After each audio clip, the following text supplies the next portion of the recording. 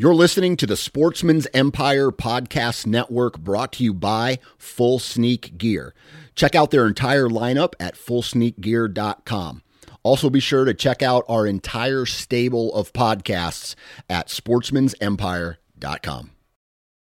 New from Moultrie Mobile, the Feed Hub offers first-of-its-kind cellular connection and control for nearly any spin cast feeder on the market. When used with the Moultrie Mobile app, you can monitor feed and battery levels, run feeders on demand, receive alerts when feeders are clogged, and remotely adjust feeding times.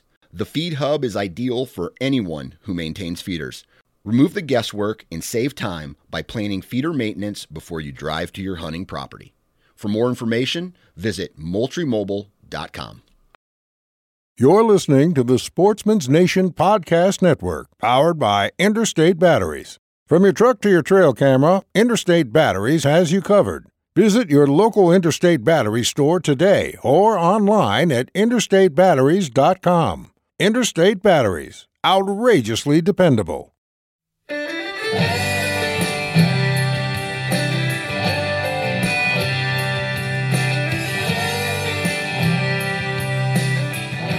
This is the Land and Legacy Podcast. I'm your host, Adam Keith. And Matt Dye. Right here on the Sportsman's Nation Podcast Network, coming to you from Starkville, Mississippi. Woo-woo! We are traveling fools.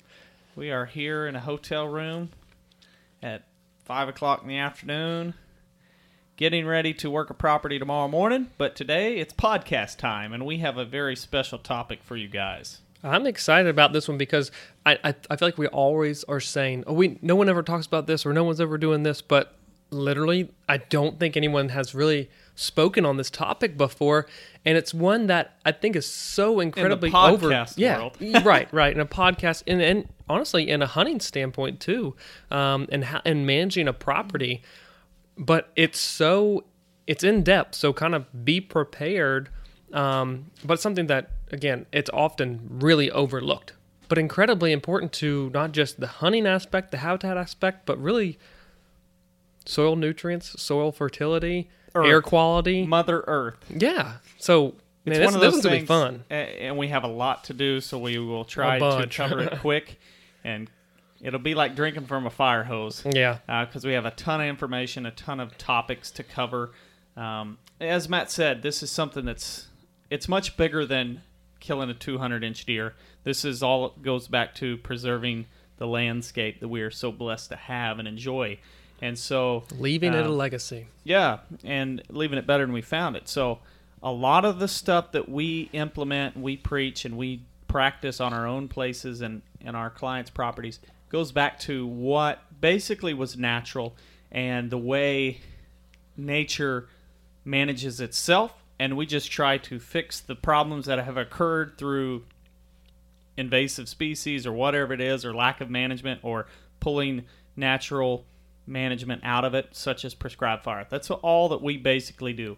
And so this week's podcast is all about diversity and monocultures. And you're like, a what? A mono who? And that's a monoculture. And just to break it down, that means a single species monoculture.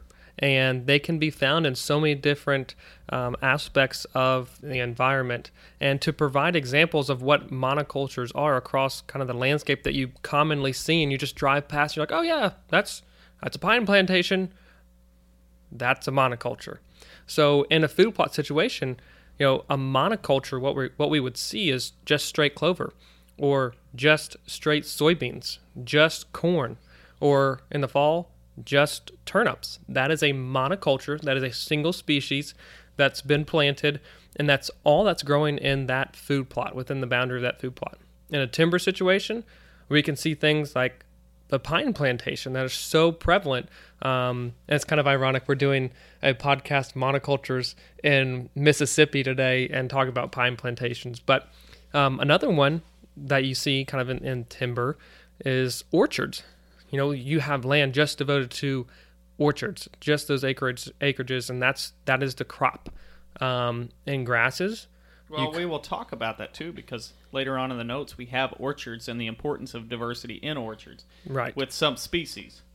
So, in a grass situation, You could find that in a fescue field. So mini pastures are just straight fescue. Or you can have just Bermuda grass. Even just straight switchgrass is often planted. So those are all monocultures of grasses. In an agricultural setting, that can be seen as soybean fields, cornfields, wheat fields, and cotton fields. And a lot of these things are so prevalent across the landscape, and they're so common. So that's why this topic is not controversial. However, let's just educate ourselves on what a monoculture is and what are the pros and cons and what are the long-term effects of having just single species planted in one specific area. And I don't want people to get bored right away, but this is all going to get tied back into hunting and what it is and how this affects your wildlife species and how to make a property that much better by avoiding monocultures. So again, we're throwing a lot of information out there this week, but be sure to hang in there, hold on, because we're going to make it all make sense and understand why we try to avoid monocultures. Now, and go ahead. Keep in mind when it comes to monocultures, a lot of times the ones that we see in the landscape are because of an introduction of a non-native plant species. For example, fescue, not native. We see that a lot. Bermuda grass, not native. We see that a lot across the landscape. Johnson grass, you see a lot of Johnson grass monocultures in fields.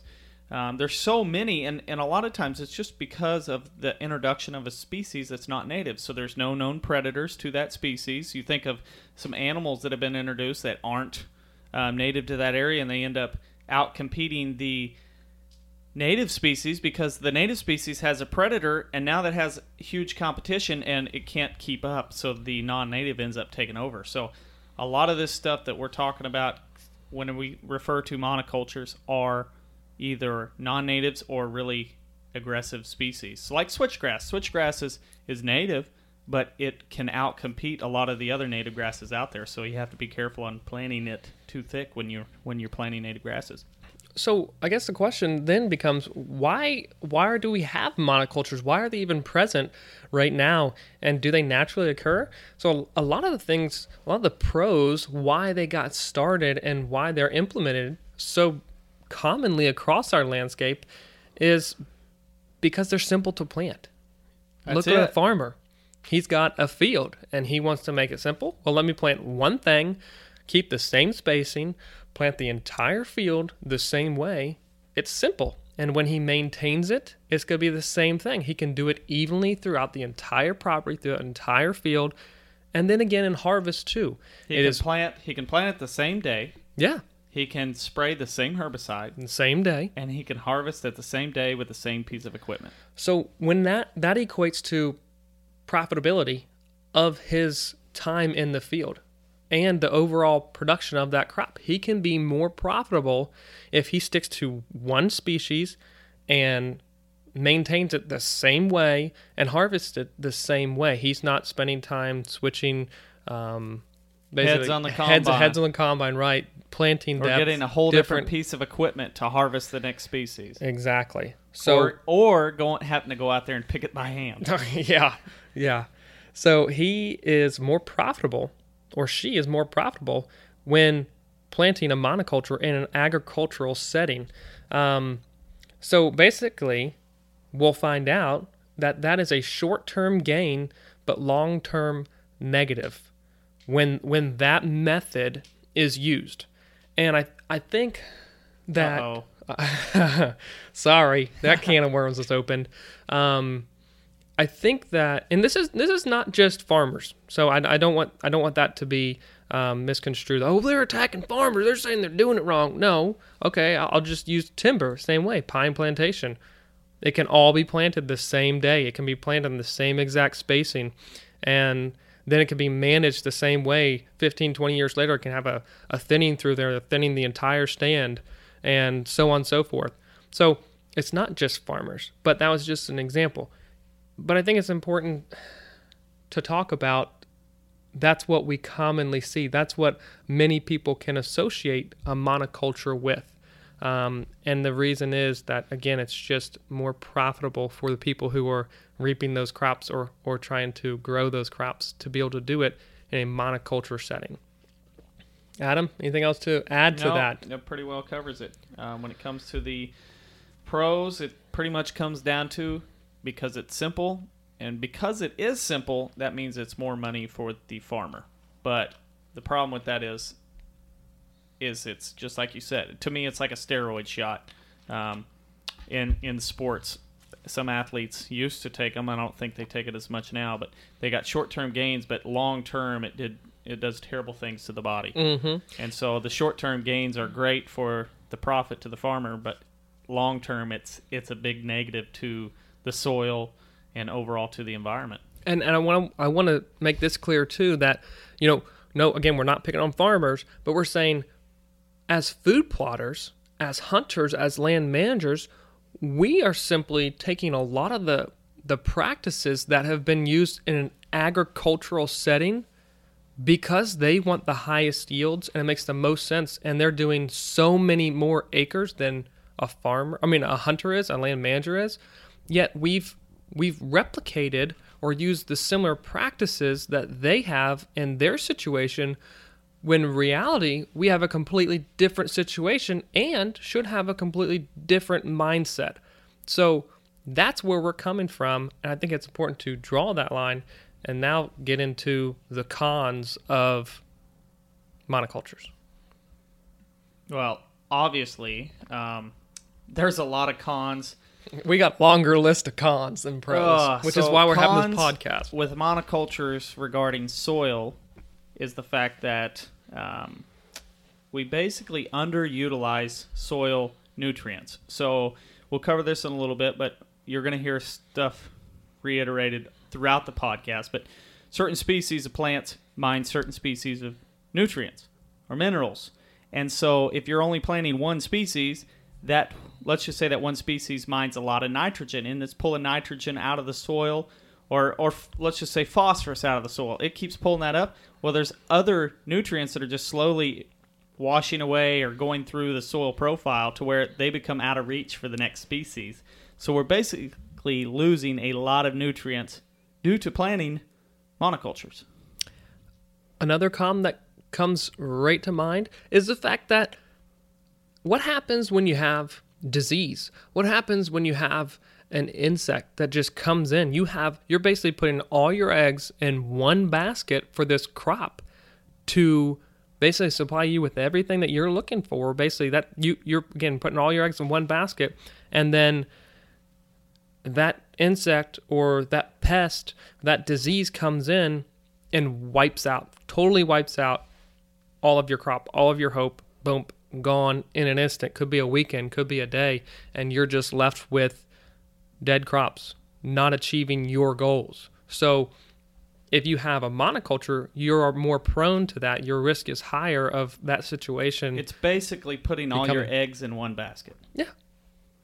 Another one where you're talking about the insects, when you're planting a species monoculture and you have a group of insects come in and you're like, oh my, you get a pesticide out or insecticide out and you start spraying it, you're just trying to kill out pretty much all the insects in that field. Mm-hmm. To me, it's like, let's just use Detroit. Well, there's a lot of crime in Detroit.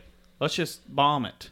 But there's still some good people in there because you use that bomb to try and annihilate the bad, but you take away some of the good. So there's beneficial insects is what you're trying to say. Yeah. In amongst all that. And all insects, again, like I said, aren't bad.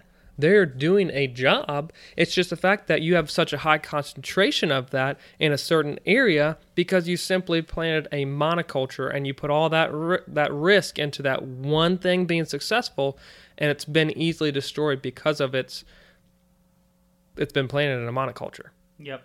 So there's a huge risk to that being taken away from you, and you have to monitor it very closely. That's why you see farmers out there all the time in the crop fields where they're taking samples, sending it to the lab, or just monitoring it themselves. They're looking for those disturbances, those instances where they may need to come back in and spray or add this to the they're seeing that plant is stressed, so they need to come back in and spray zinc or nitrogen over top of their crop to basically repair it. But if you have just that monoculture, again, it's a high-risk situation. Another big con for the hunters to think about is if you plant just one species, and let's just say you just plant soybeans, you put all your eggs in that one basket, and let's say it feeds the deer through the summer, but fall rolls around and they wipe out the bean pods before you ever get time to go and hunt. You put all your eggs in that one basket, and now the beans aren't there, and you're basically left with nothing to hunt. But by planting diversity, there should be, hopefully, you're bettering your chances at having something always growing to where there's something always attractive for you to hunt over. Correct. And in a lot of those instances that we've talked about is, okay, if something comes up in this monoculture, now it requires me to go and put more inputs to that crop. So basically you're cutting down on the profitability of that crop that you had so much, you banked on. So again, if something comes through, whether it be disease or be an insect, and you got to go in and spray, that's more money out of your pocket to manage that. Whereas on the flip side, if you're playing the diversity, you've got other things that basically, they've got your back. It's insurance that, you know what, I planted 3 species, they're only getting the 1, and I got 2 still working for me. I don't have to actually go out there and put more input in there. I did it right from the start, and I'm good to go. Yeah. You've got the better notes. I'm trying to look at my phone here from screenshot. So usually when we're at home, I have my notepad there, but today I'm trying to look on my phone and try not to get lost and let the screen go black. But as I mentioned the first time was you're underutilizing soil nutrients. You're also, because of that, decreasing soil fertility overall. So as time progresses, you're slowly turning your soil less productive. And for a farmer, that is your bread and butter. That is your money maker. It all goes to the soil. It all gets back to the soil. It starts from the soil, so you've got to treat that like it's your little baby. And if we're planting single species monocultures in the soil year after year after year, we're not taking care of the baby. We're not treating it or providing it the environment that it needs to be the most profitable and productive. So it seems counterintuitive to be planting, basically you're thinking of just what's above the ground on a year-to-year basis. You're not thinking of what's happening necessarily under the ground and what may be lacking there and limiting what happens above the ground. You're thinking of the gains or the profit 8 months from now or 6 Correct. months from now and not the negative 10 years from now. I'm reading a very interesting book right now that's talking about farmers who have started farming the property, plowing and disking and doing all this stuff, spraying massive amounts of herbicides over these years and years and years and years, and they're into it going, man, I want to pass this farm on to my child and my grandchildren. And they're looking at it from when they first started farming it to now, and they're like, if that trend continues, right, there's not going to be any profit here for them to continue farming it. So I need to change my ways. Same thing with the guy who's got timber ground. He's like, I've got pine plantation. When I cut that's going to help pay for my kids' college. And a lot of people find themselves in that boat. They've got it planned out 20 years from now. Yep. All right. That's going to help pay for Johnny to go to college.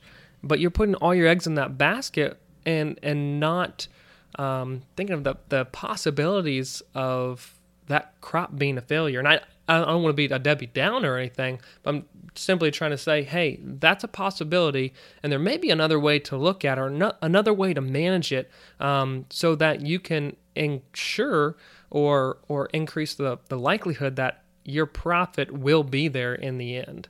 So just, that's kind of where we're coming from. And again, we're gonna tie this right back into wildlife and habitat and food plot situations right here, right now. So I think it's... Understand yes, that's where you're going. I'm going to jump. I read your mind and read where you're going. So the next line, we're drawing the line between agriculture and making profit off those crops and hunters. So when you think about it in the ag side, they're trying to make a profit. So they've got their techniques, different things. But when it comes to hunters, I think the only thing a lot of times we're trying to do is plant a food plot that's beneficial to hunt over. And exactly, you're thinking of a small window that is going to provide you the opportunity to increase your chances of killing a great deer. That's what you're planting the food plot for. When in reality, we got to remember that that whether it's a deer, whether it's a turkey, a quail, or a rabbit, they're out there 24/7, and they depend on resources year-round, not just one that you put your effort into to be beneficial during October and November, maybe even late December.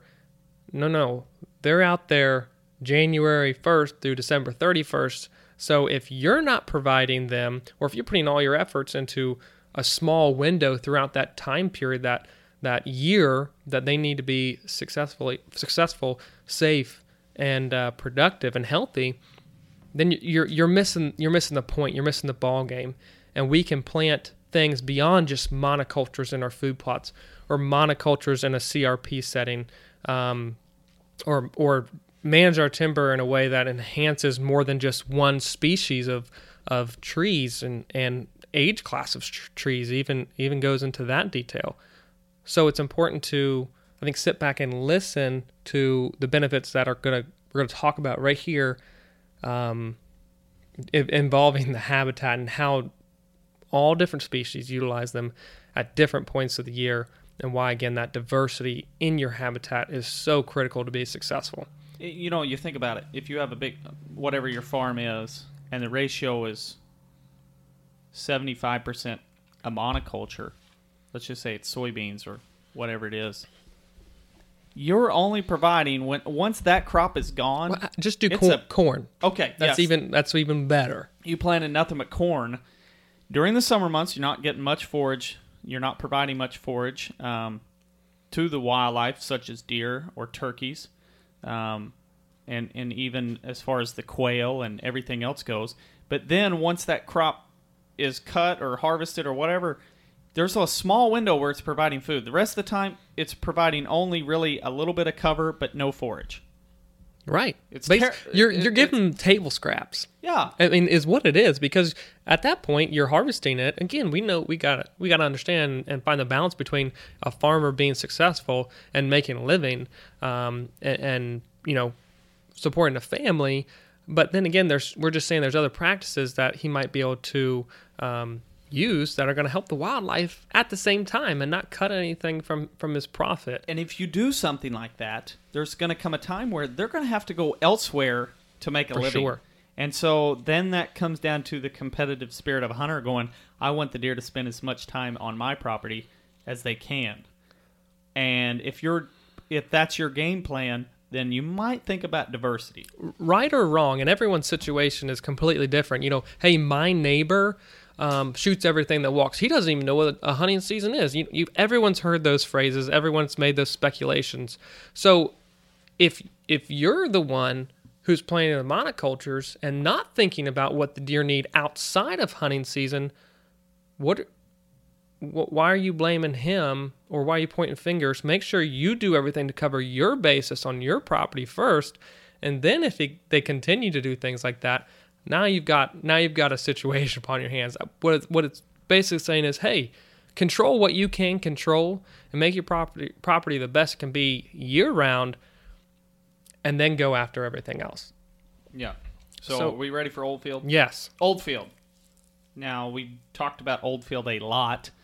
And basically, when we refer to that, we're talking about a field that was once cattle pasture or crops that has been left alone, and grasses and forbs and other things have grown back. Young trees, young saplings, all kinds of diversity is growing in this area and providing not only food but also cover.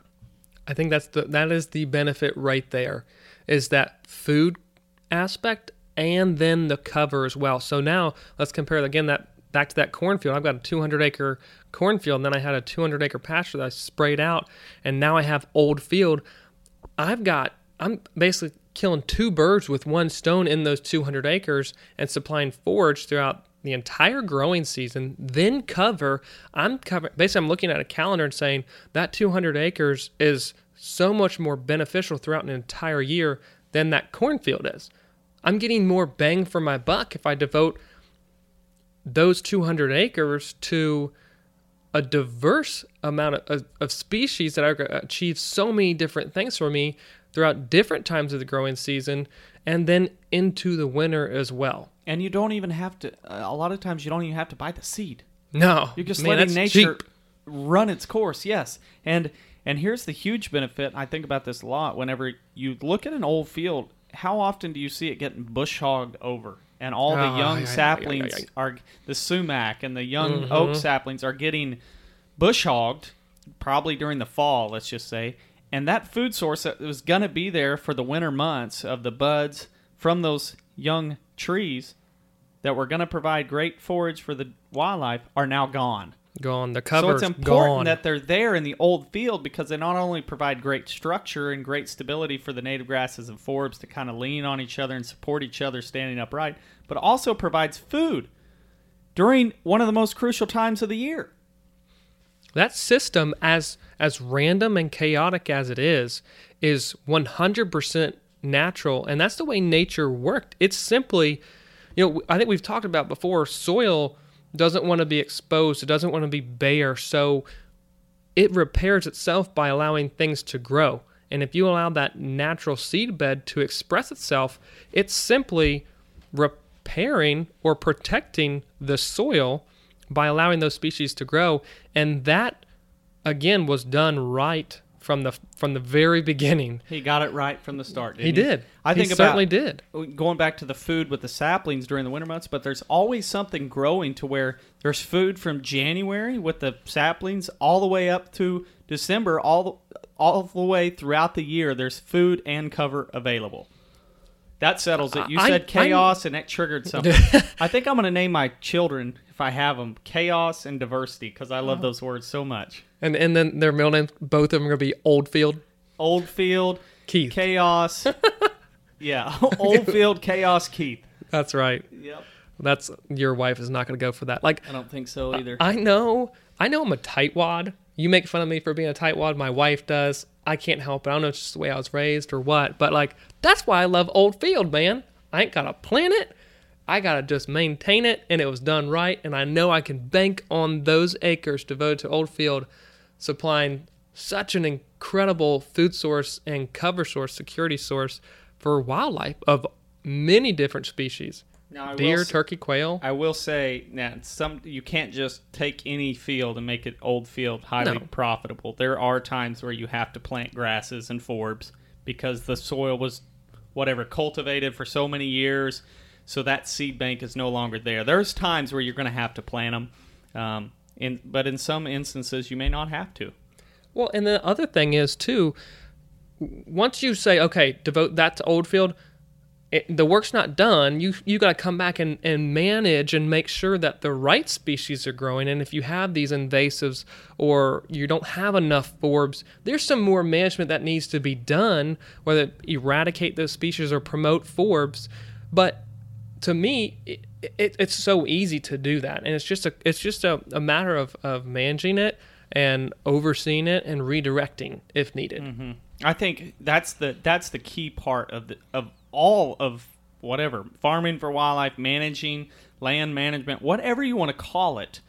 It all comes back to you have to do something to keep it in a productive state. For example, I think way down in the notes, and I know we're going to go throughout this whole page. We're probably we gonna have jump 3 around. pages of notes, by the way, and we usually only have 1, so we have to move quick. But I think of wilderness areas a lot, like national forest wilderness areas, where there's not supposed to be any type of equipment or management done. It's just supposed to be a preservation of what's there. But unfortunately, due to non-native species or lack of management, I think, in my beliefs, is if we're trying to replicate and let it be preserved the way it was before man settled here, then we should manage it the way it was managed before we were here, by large herbivores or by fire. Large herbivores, for example, would be a buffalo, an elk, things like that. But removing them from the scene and removing fire is basically saying we're preserving it as what? Like there's nothing. I don't understand that concept. So a lot of times you see those areas get taken over by invasives and just continue to be taken over by cedar tree, Sericea lespedeza, whatever you want to call it, whatever's in your area. So, wow. I don't know where I got off on that tangent, but here we are. You want to move on to soil benefits? Yeah, absolutely. Let's do it. I love the benefits, and this is so misunderstood. I guess I shouldn't say misunderstood, but not even understood, I think is the right term, because managing the soil is not cool. Let's just say it. Yeah. No, I mean, we want to play in the dirt, but we don't even understand the dirt. Oh, you just made a huge sin by calling soil dirt. It's not soil if you're just playing and not understanding it. Dirt is dead, soil is living. There you go. So we got to understand what's happening underneath the soil. We're always thinking and looking at, okay, what's above it? But there's more biotic life in healthy soil than there is above the soil. Let that sink in for a second. Like, that's how diverse it is in a healthy working system in the soil. I think Gabe Brown said it best, that there's more living things in a tablespoon of healthy soil than there is living things above the soil on Earth. That's pretty stinking shocking. That's unbelievable. When you think of all the things that's living above soil, and then you take that little bit amount of soil yourself, of healthy soil, it's mind-blowing. But guess what? There's not as much bacteria, healthy soil. Microbes, everything.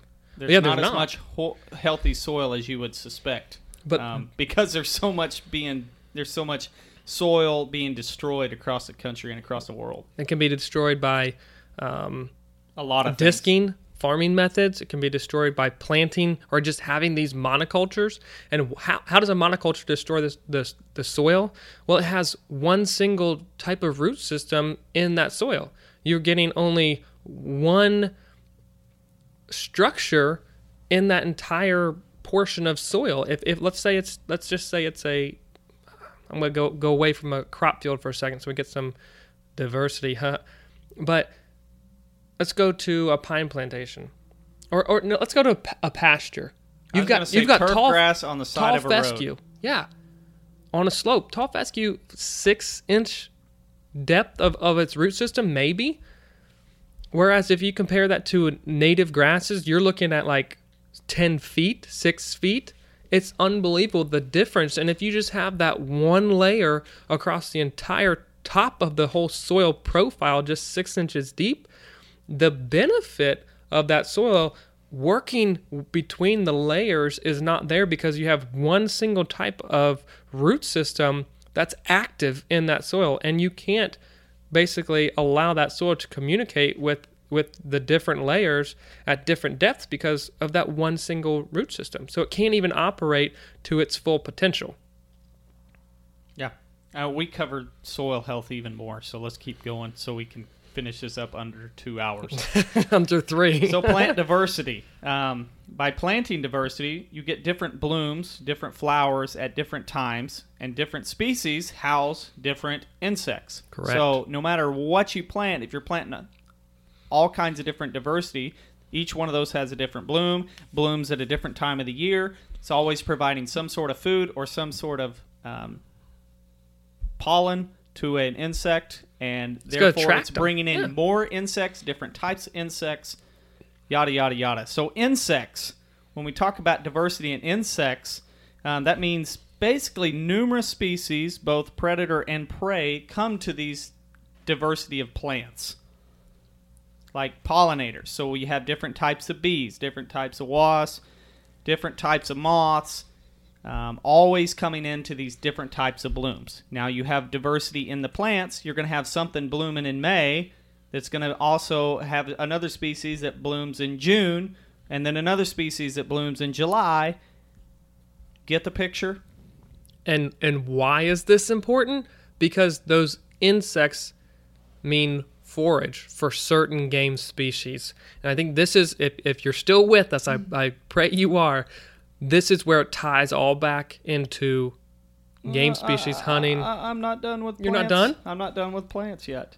So, for example, like you may have Canadian violets growing in I'm trying to navigate through my phone here. Canadian violets that are blooming in March through May. Then you've got black-eyed Susans going in June through August. September and October, you have goldenrods and late purple asters. So you have something always blooming, bringing in different insects, different species throughout the year. So you're providing food for the pollinators throughout the summer, and the pollinators and insects are also food for birds like turkeys and quail. Now we can move on. There we go.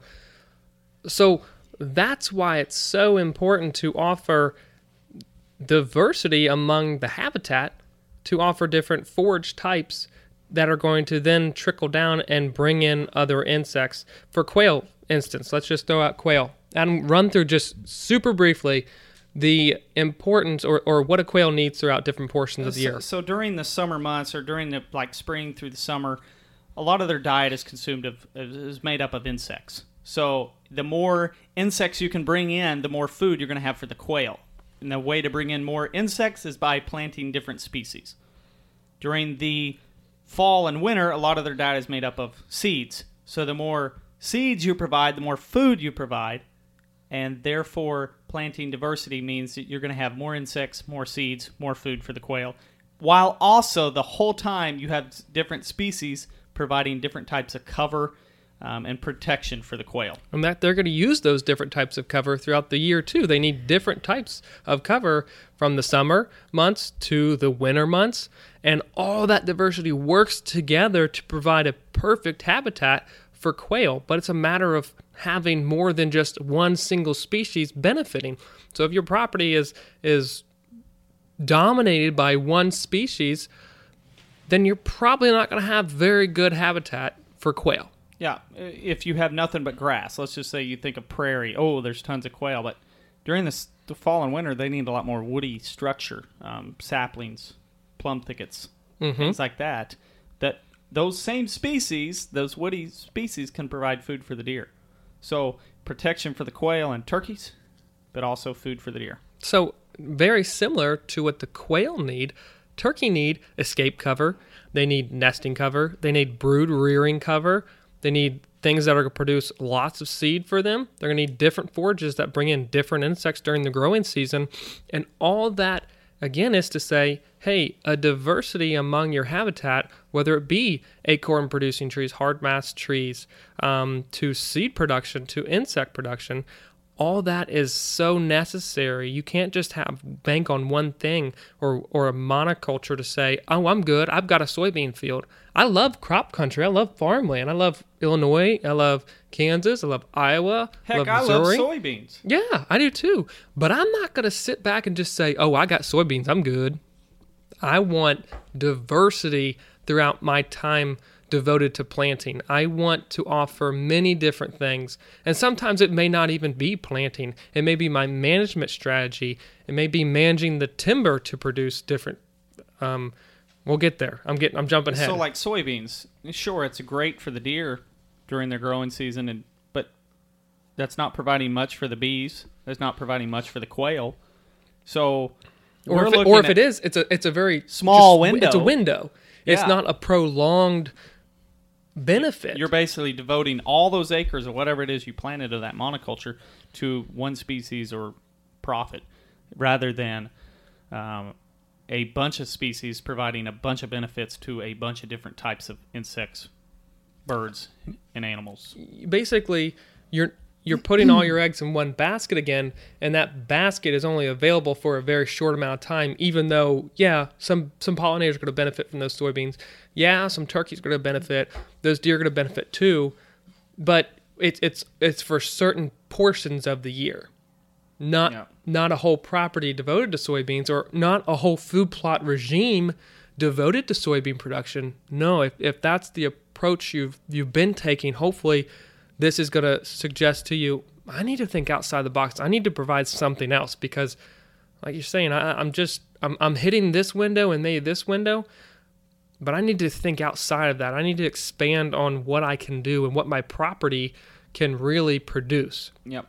You wrote the notes for deer, so yes. I'll let you take that. This is actually a quote, but it goes into saying just how diverse deer are, and their palate, their diet, whatever they're eating. So whitetails have been documented to eat over 400 species of plants in the southeast alone. Regular sampling from a wide range of species allows deer to continually evaluate new sources of nutrients. However, the majority of their diet comes from a relatively small number of forages. Although deer consumed over 140 plant species in one study, about 1/3 of these species accounted for 93% of their overall diet. So that's still a huge amount of diversity in a diet. They've been documenting over 400 species. Who said that? This is from Mississippi State University. Okay. It goes with the old phrase, you can lead a horse to water, but you can't make him drink. You can plant one species to feed the deer, but you're not going to force him to eat only that species. He's going to eat stuff around the edge. He's Or on his she. way. Or she, yeah. When they get up from their bed, they're going to start foraging and making their way to maybe it is that crop field. They're going to eat a number of different species that are going to provide so many different other things. And that's why, again, whether you're managing for turkey, whether you're managing for deer, each one of those individuals within that population is an individual. Each one is going to need a different nutrient because those bodies, each one of their bodies is different. It's no different from a human.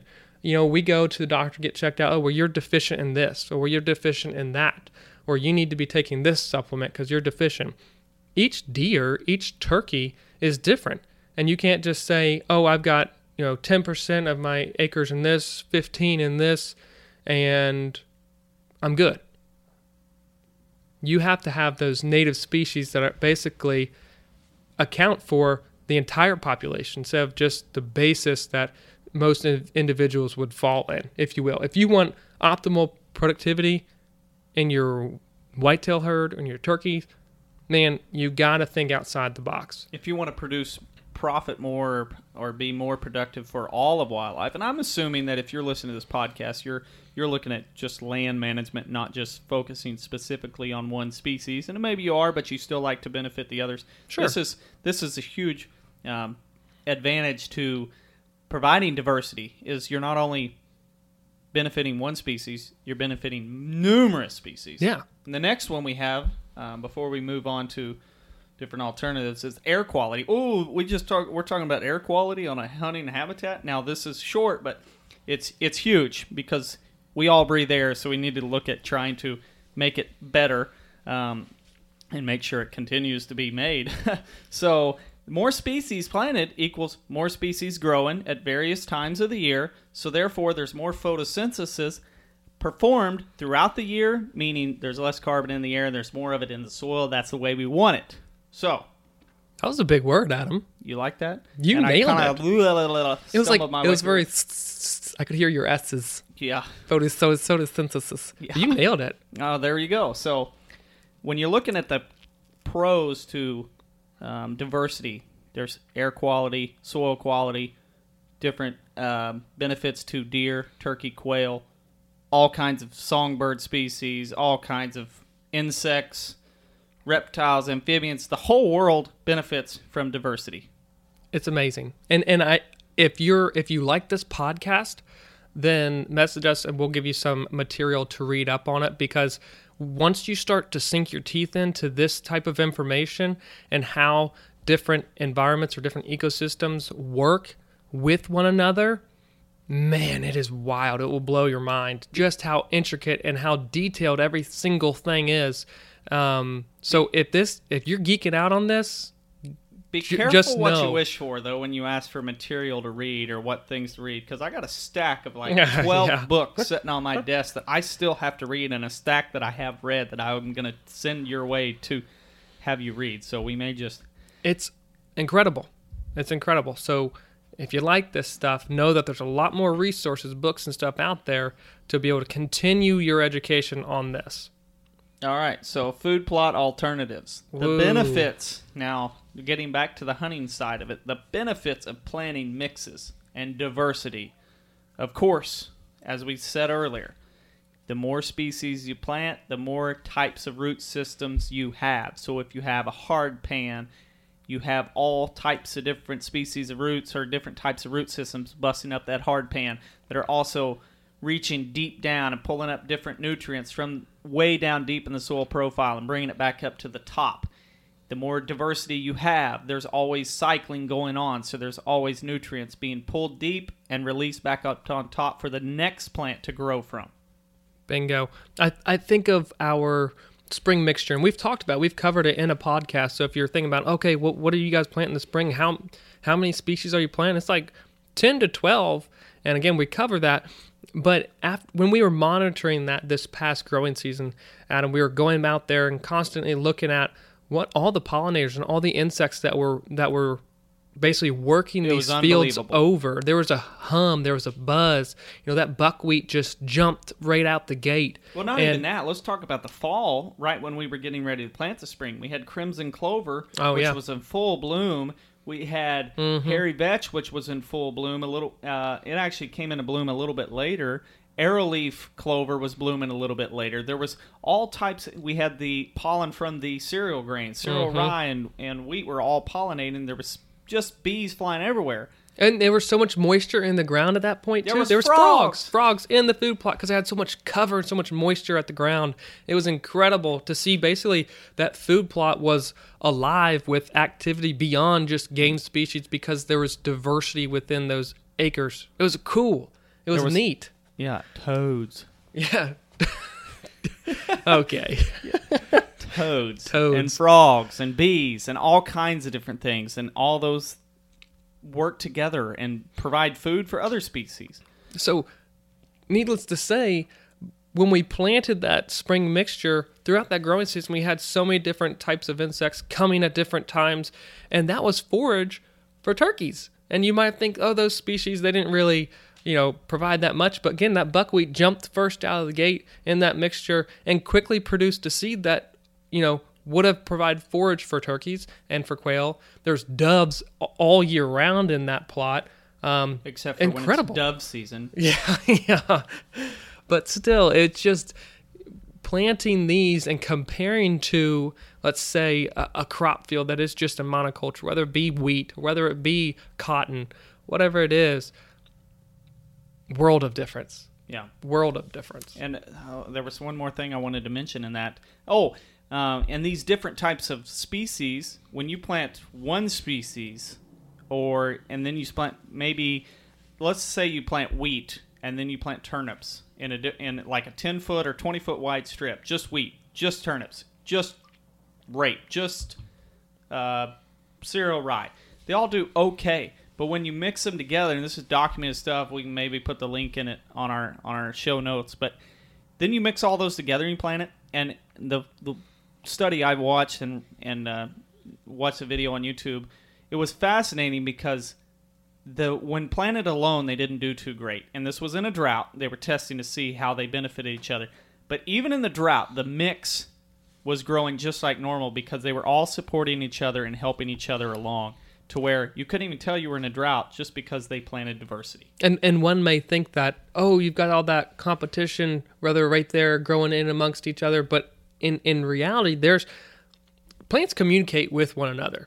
They send out feelers. They talk to one another, especially in healthy soil. Exactly. And so when that's present, there is a sense of communication and a sense of good competition. I won't say competition, but other species basically leaning on other species to help them through, and so on and so forth.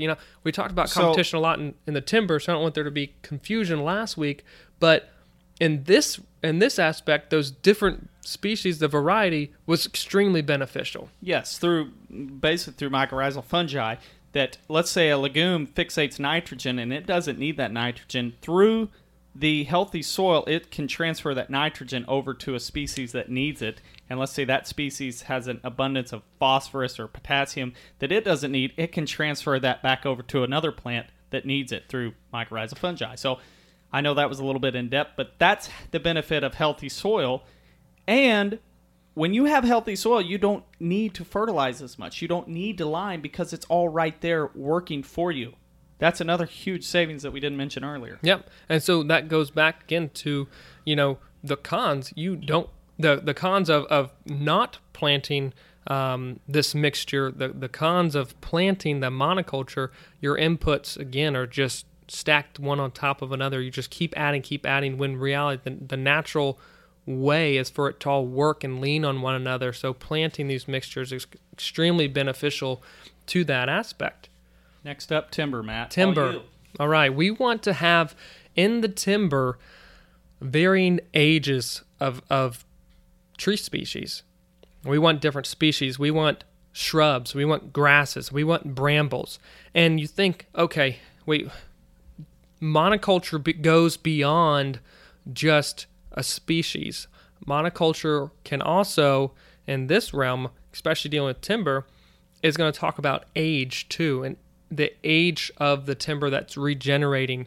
And I think it's actually a podcast with Matt Ross from the QDMA. He talked about ideally when he's managing timber, he would like to see a wave-like form throughout the timber. And what that is, you've got tall, you've got medium, you've got short, and that produces diversity within the timber. Let's think of like a white oak stand or a cluster of densely packed white oaks in the timber. Really, the benefit of them, let's say if they're of age that they're producing white oak acorns, they're producing white oak acorns. That's really it, and that's a very, again, short amount of time that those acres devoted to the white oaks are beneficial to the deer and to the turkeys. So if we make that comparison to a wave-like form, we can still have those white oaks, but we can also have shrubs. We can also have grasses and brambles mixed in with everything and produce, again, let's think about that calendar, more benefit in those acres from January 1 through December 31st in a year for many different species if we go beyond just thinking of, hey, I've got mature closed canopy forests. We need to think diversity within those stands of timber. And to achieve this, like we always talk about, is open up the canopy, use prescribed fire. There's so many different seeds within a natural seed bed that really, they need prescribed fire to grow. They need that present. And when you continue to use prescribed fire, you're encouraging different species to grow. Adam, you and I, we both read this thing. It was out of southern Iowa. Was the property they started to do some restoration, some woodland restoration? No, it was savanna restoration. Savanna restoration. It was near That's right. Leon, Iowa. Yep. And basically, this couple bought this farm, and they were not hunters but nature enthusiasts, and they were like, I really want to make this. I want to improve this farm and make it more beneficial to the wildlife. And so they had a state employee come out, and they basically immediately pointed and said, "You notice all this, like all these little species, little bluestem and wildflowers that are growing in the understory, and you have these huge oaks scattered around.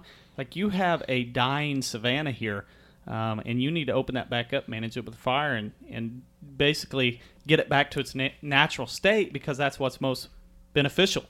So they did that. They started opening up the canopy, prescribed fire. All of a sudden, they had this mushroom pop up. They're like, "What in the world?" Well, that mushroom has only been found in one other place in the U.S., and it was there all along. It just needed the right conditions to grow. And it needed that fire to jumpstart sunlight, everything, and basically build that community back of diverse species so that it could benefit and produce an environment that rare species could grow. But again, it's opening up the canopy. It's encouraging diversity within timbered acres. Another way to do this is by edge feathering. If you've got hard edge around a food plot or around a crop field. Why is that? This is kind of what I was thinking was, we always talk about deer being creatures of the edge. Woo, creatures of the edge. But we have this hard edge everywhere. You drive across the country, and it's crop field, hard timber, or pasture, straight to timber. There's not this stair-step effect of, okay, here we go from short grass or grasses or old field to young forest to mid-range forest to old mature forest.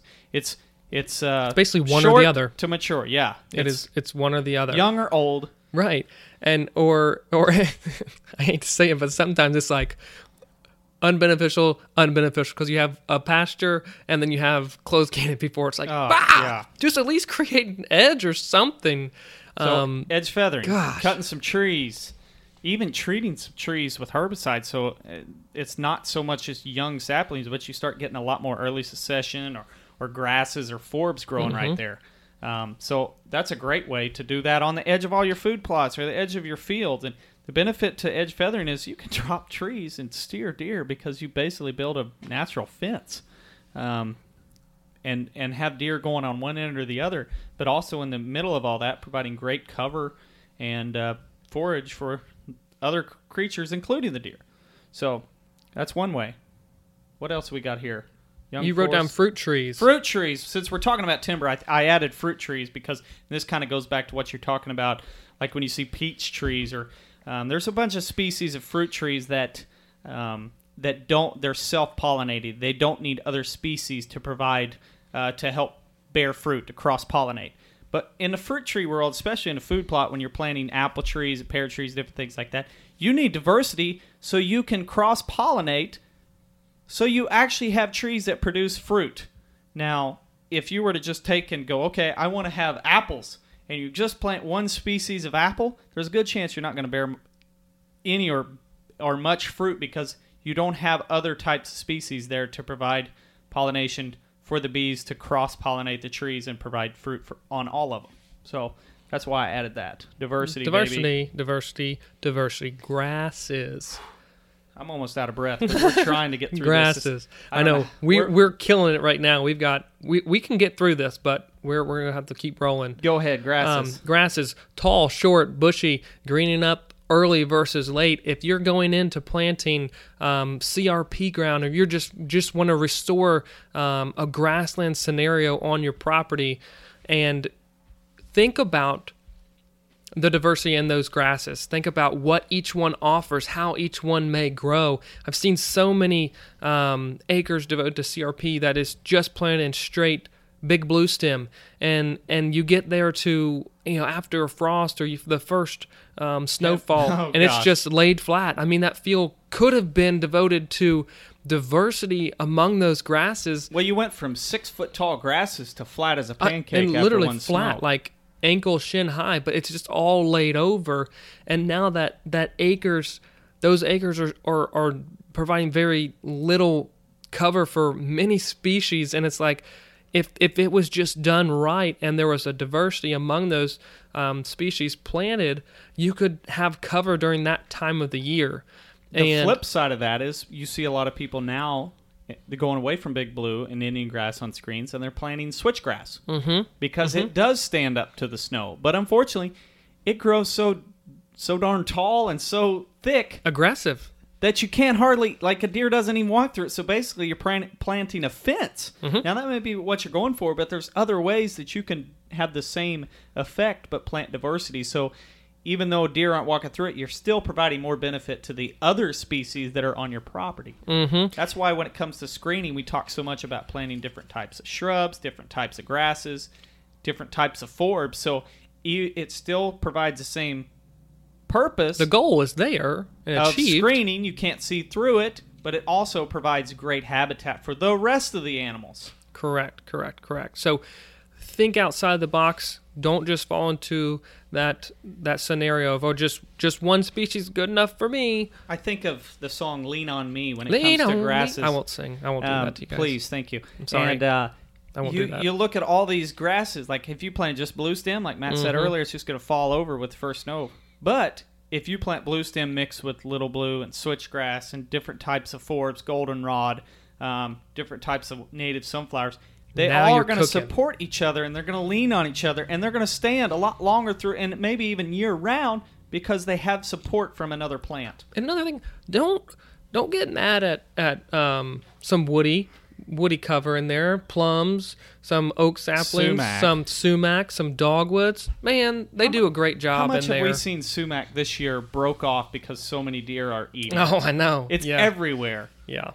So next one, agriculture. Ooh, yes. We shared a post, I don't know, a couple weeks ago about interseeding and using a no-till drill at some portions of the year. And you can do it just by broadcasting too, but thinking outside the box when it comes to your conventional planting time frame, your window. So these farmers are trying new things to increase the productivity of the soil, the farm, and they're planted their cash crop, their corn, and then have gone back and within the rows of the corn, that they will be harvesting. They're planting, some of them are planting cereal grains or just mixtures of fall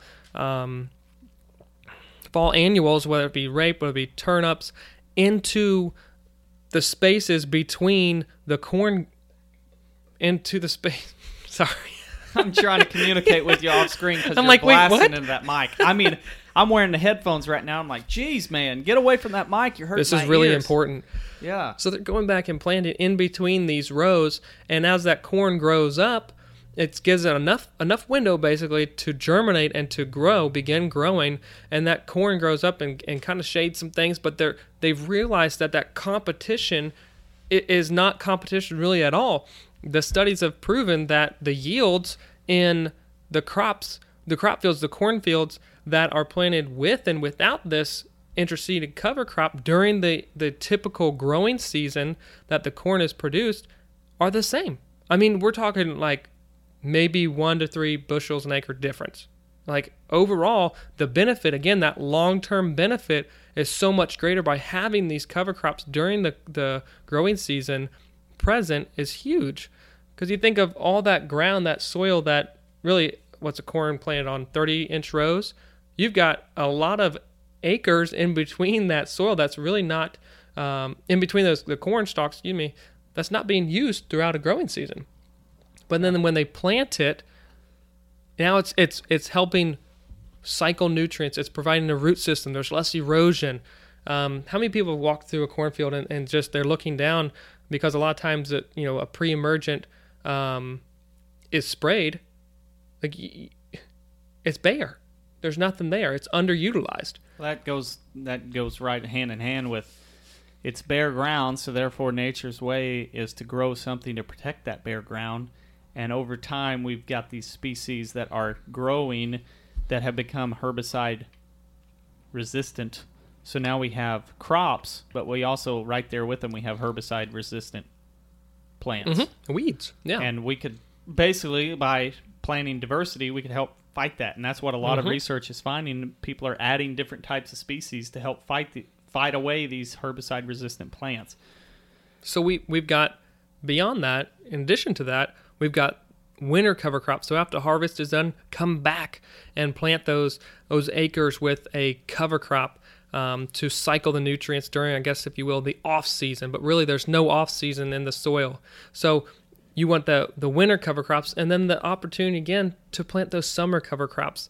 It's amazing what soil can do when it's healthy. You just need to feed it and continue to feed it. Have year-round active growing root systems in that soil to get the most productivity out of it. That's what built the prairies, baby. That's it. So continue to think outside the box. Even if you're a farmer out there and you want to get the most out of your soil, and you're a hunter too, those cover crops dynamite during late season to hunt. And you can do it after you harvest. Or I've got a cousin who farms out of Virginia, and he aerial seeds with the plane. Before his crops are ever taken out, he goes and flies them in and takes them out, takes the crops out and harvested, and he's got a bed of rye right there.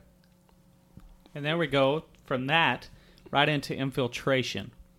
Now, when we talk about that, we're talking about water, rainfall infiltrating into the soil and down into the underground water aquifers rather than running across the top, hitting the creek, going to the river, down the big muddy river or whatever river into the Gulf or into the ocean, sitting on top and evaporating. So working on trying to get water into the soil profile, and that is basically by always having something growing, always having a root system, and diversity allowing diversity growing. So there's different types of root systems, pulling in different types of water, or different types of water, all of water, same, but different types of root systems, pulling in the water down in the soil profile, filling up the underground aquifers, and pulling the water in and holding it under the soil profile rather than on top.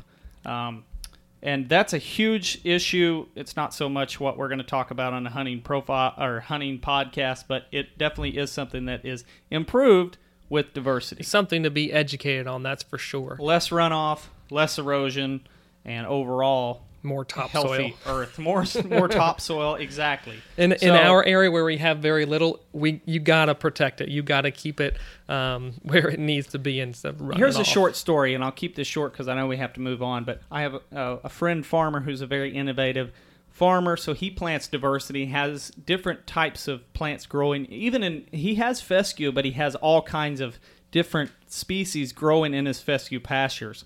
It's really like a living farm. I've mentioned it before. There's all kinds of stuff going on there. More quail in southern Missouri than I've seen anywhere. And he noticed that basically with water infiltration that he used to, you build a pond in any drainage and you get a pond filled up from the runoff. It rains, runs down the gully, runs in the pond, fills it up. But where he has diversity in all types of different species, he can't get that because the runoff there's no more runoff. It just basically goes in the soil profile. So it's kind of changed the way he's looked at having to fill up ponds with rainwater because he has so much diversity. So very interesting. Next one, Matt. How do we increase diversity on our farm? Oh, okay. Perfect. That is easy. We always talk about disturbance, that chaos. How can that be achieved? Prescribed fire. Yeah. At varying times of the year. We cover That's the prescribed key fire. part. Yeah. Your environment, that ecosystem is going to respond differently to a fire in February, March timeframe than it would in August and September. You're going to get a different plant response because you're burning at different times of the year, so it's going to achieve different things. So don't just burn during February and March. Think outside the box. Burn at the end of the growing season or even the middle of the growing season if conditions will allow for that. And you'll be amazed at the difference and how the vegetation responds and what grows back. You may find that old wild mushroom you never knew was there, but burning at different times is going to basically encourage new growth, different growth, and at varied heights throughout the following years. And another way to increase the diversity is breaking up those fire units. Instead of burning 200 acres, burn it in 4 50-acre units. So you have, and burn one in spring and one in summer, and then the next year burn another one in late summer, early fall, and the other one in late winter, and see what grows back. And I guarantee you're going to see a huge difference. If you've got a field, whether it be CRP or you've got an old field and you're just getting a little too much grass components in there, another way to manage that to increase the amount of forbs is by strip disking.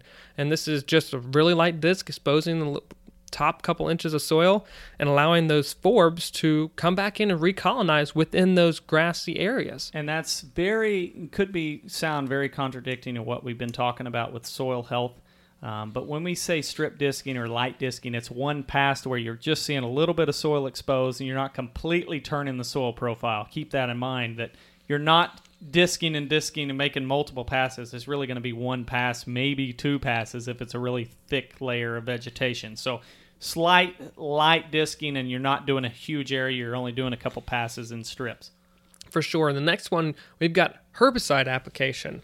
I think of that whenever we talk about pine plantations and trying to add diversity. Now, if you're looking at the pines as a cash crop and you're trying to add diversity, another way to do that is by doing harvest, letting sunlight reach the forest floor, and then making sure what you have coming back is diversity. And a lot of times in the South, it's going to be sweet gums. So a herbicide application is going to knock those out and allow other species to grow.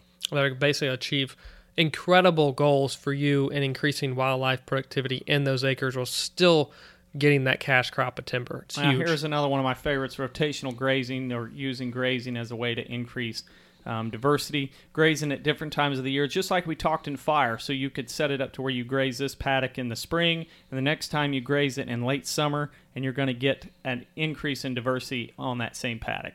Yes. Next, invasive species, yuck. Ugh. Okay, Ugh. So when we talk about diversity, this is the problem with invasive species. They usually invade so much they have no known predators because they're usually non-native, and therefore they can grow and grow and grow and not have anything trying to knock them out, and they can outcompete native species. And therefore, if it's not managed and they're not taken care of, they end up becoming a monoculture. So that's why invasive species need to be taken care of.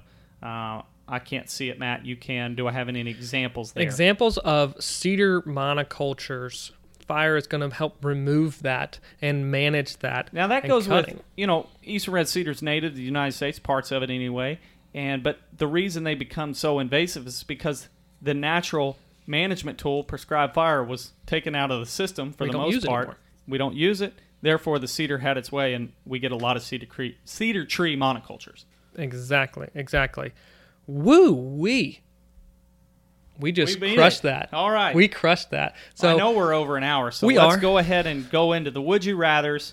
Here's mine to you. Would you rather, Matt, when you're planting a fruit tree or a fruit tree food plot combination, would you rather plant a nut-bearing tree or trees or fruit-bearing trees? I would rather... I think I know what you're going to say, but I'm just like, and we're in a hurry, so what would it be? Fruit-bearing tree. Why so? I think that hard mass can be found throughout many different properties, neighboring properties. They're just more common than a soft mass tree, and they provide something much different. They're typically sweeter, and I think that their window to strike, a lot of the hard mass trees, they might be able to fall in and stay there a while and whatnot. But if you're a land manager, if you're a gamekeeper, and you're watching, when that fruit tree is ripe and when it drops, that can be an absolute dynamite hunting resource. Yep. And I just think orchards, you really got to manage them. It's a long-term deal, but if you have the quantity that can really pull and attract deer or attract game, man, you were on it. You were on the X. Yeah. That's why I'm going to choose a fruit-bearing tree. I would agree. The only kind of nut-bearing tree that I would really look at maybe would be, I would plant some oaks. But when we plant oaks, it's more about the, I guess, long-term. Oh, these are going to be cool for the next generation to look at. But fruit trees, if I'm looking at from a hunting aspect, or trees that I want to plant, I'm going to plant fruit bearing as well. I've seen deer go crazy over hazelnut and Allegheny chinkapin. They're more bush shrubby kind of deal. But those hard mass are great. Everyone goes for that sawtooth, but those something to also look into. I think, and you're seeing those hybrid chinkapins come into play, and now chestnuts. A lot of people are planting chestnuts, Chinese, and then even the hybrid American, I think, is coming out, or more people are becoming aware of. So, those are all awesome, and I certainly will plant them given the chance. But if I'm looking at it from a broad spectrum, I'm going to try fruit bearing just because it's not really that natural, other than the persimmons. Yep, in our area. Yeah, it's just not occurring. So, would you rather, Adam? Let's say you've got a property, you don't live there, you've got a short amount of time to be able to hunt them. You've got a week to be able to hunt. You've got 3 hit listers up there. You're watching them during the summer. Last year it told you you'd have a chance during early season. They're still kind of patternable. Or the rut, they got on their feet. But you're a non-resident at that property. Would you rather take a week during early season when that season opens up to try and put a tag on one of those deer, or would you rather wait and hunt it during the rut? Now, what's the habitat like? Yeah, no, that's all you get. That's all you get. That's a terrible would you rather. That doesn't give me any. I thought you were going to ask me if I'd rather hunt late season or mid season or early season. I was going to say just those two. Just those two, early season or. And what state? You didn't even give me a state. I didn't give you a state. Nope. My gosh, would you rather hunt a 200-incher or a 170-er? It's a good would you rather. Come on. Come on. Would I rather? I would rather hunt the rut. You'd rather hunt the rut? I'd rather hunt the rut. I know they're less likely to be patternable, but I just enjoy it. As people have probably gathered now, it's just as much about the habitat and the time of the year and everything rather than just killing a deer. And I would much rather sit in the woods during the rut with leaves changing, all kinds of activity going on, than sweating with mosquitoes during the early season. So that's just me. There you go. Would you rather? Anyway, would you rather? Boy, that was quite the podcast. I know we're over an hour, but I hope everybody learned something and is intrigued. My challenge for them is think about planting some diversity this spring and fall, mixing it up, and seeing what shows up. Basically, I'm very hopeful for the response from this podcast, and as people are like, I hadn't even heard the word monoculture before, but now I'm like, oh my gosh, it's everywhere. Or I totally see where you're coming from. Let's think outside the box, and let's move forward with planning diversity and trying to achieve a diverse farm or diverse property. Yeah. So there was something else I wanted to say. Oh, hopefully we did this podcast because we're starting to think about food plots. Please share this podcast with your buddies, whoever it is. Share it on your Facebook page. Please give us a review on the Sportsman's Nation Podcast Network, iTunes, Stitcher, wherever it is you're listening. Please give us a review. That helps us a lot. And until then, I guess next week, we'll see you guys next week. Say yeah. Thanks for listening to another episode of Land & Legacy's Hunting and Habitat Management Podcast. If you like what you hear, check us out at landandlegacy.tv. You can submit a viewer question right there, and we're answering on the podcast, or find us on Facebook and Instagram. Feels pretty good knowing that from the beginning of time, God has called us to be a caretaker, gamekeeper, a manager of the land. So with that being said, don't you think we should do it all for the love of the land and the glory to God?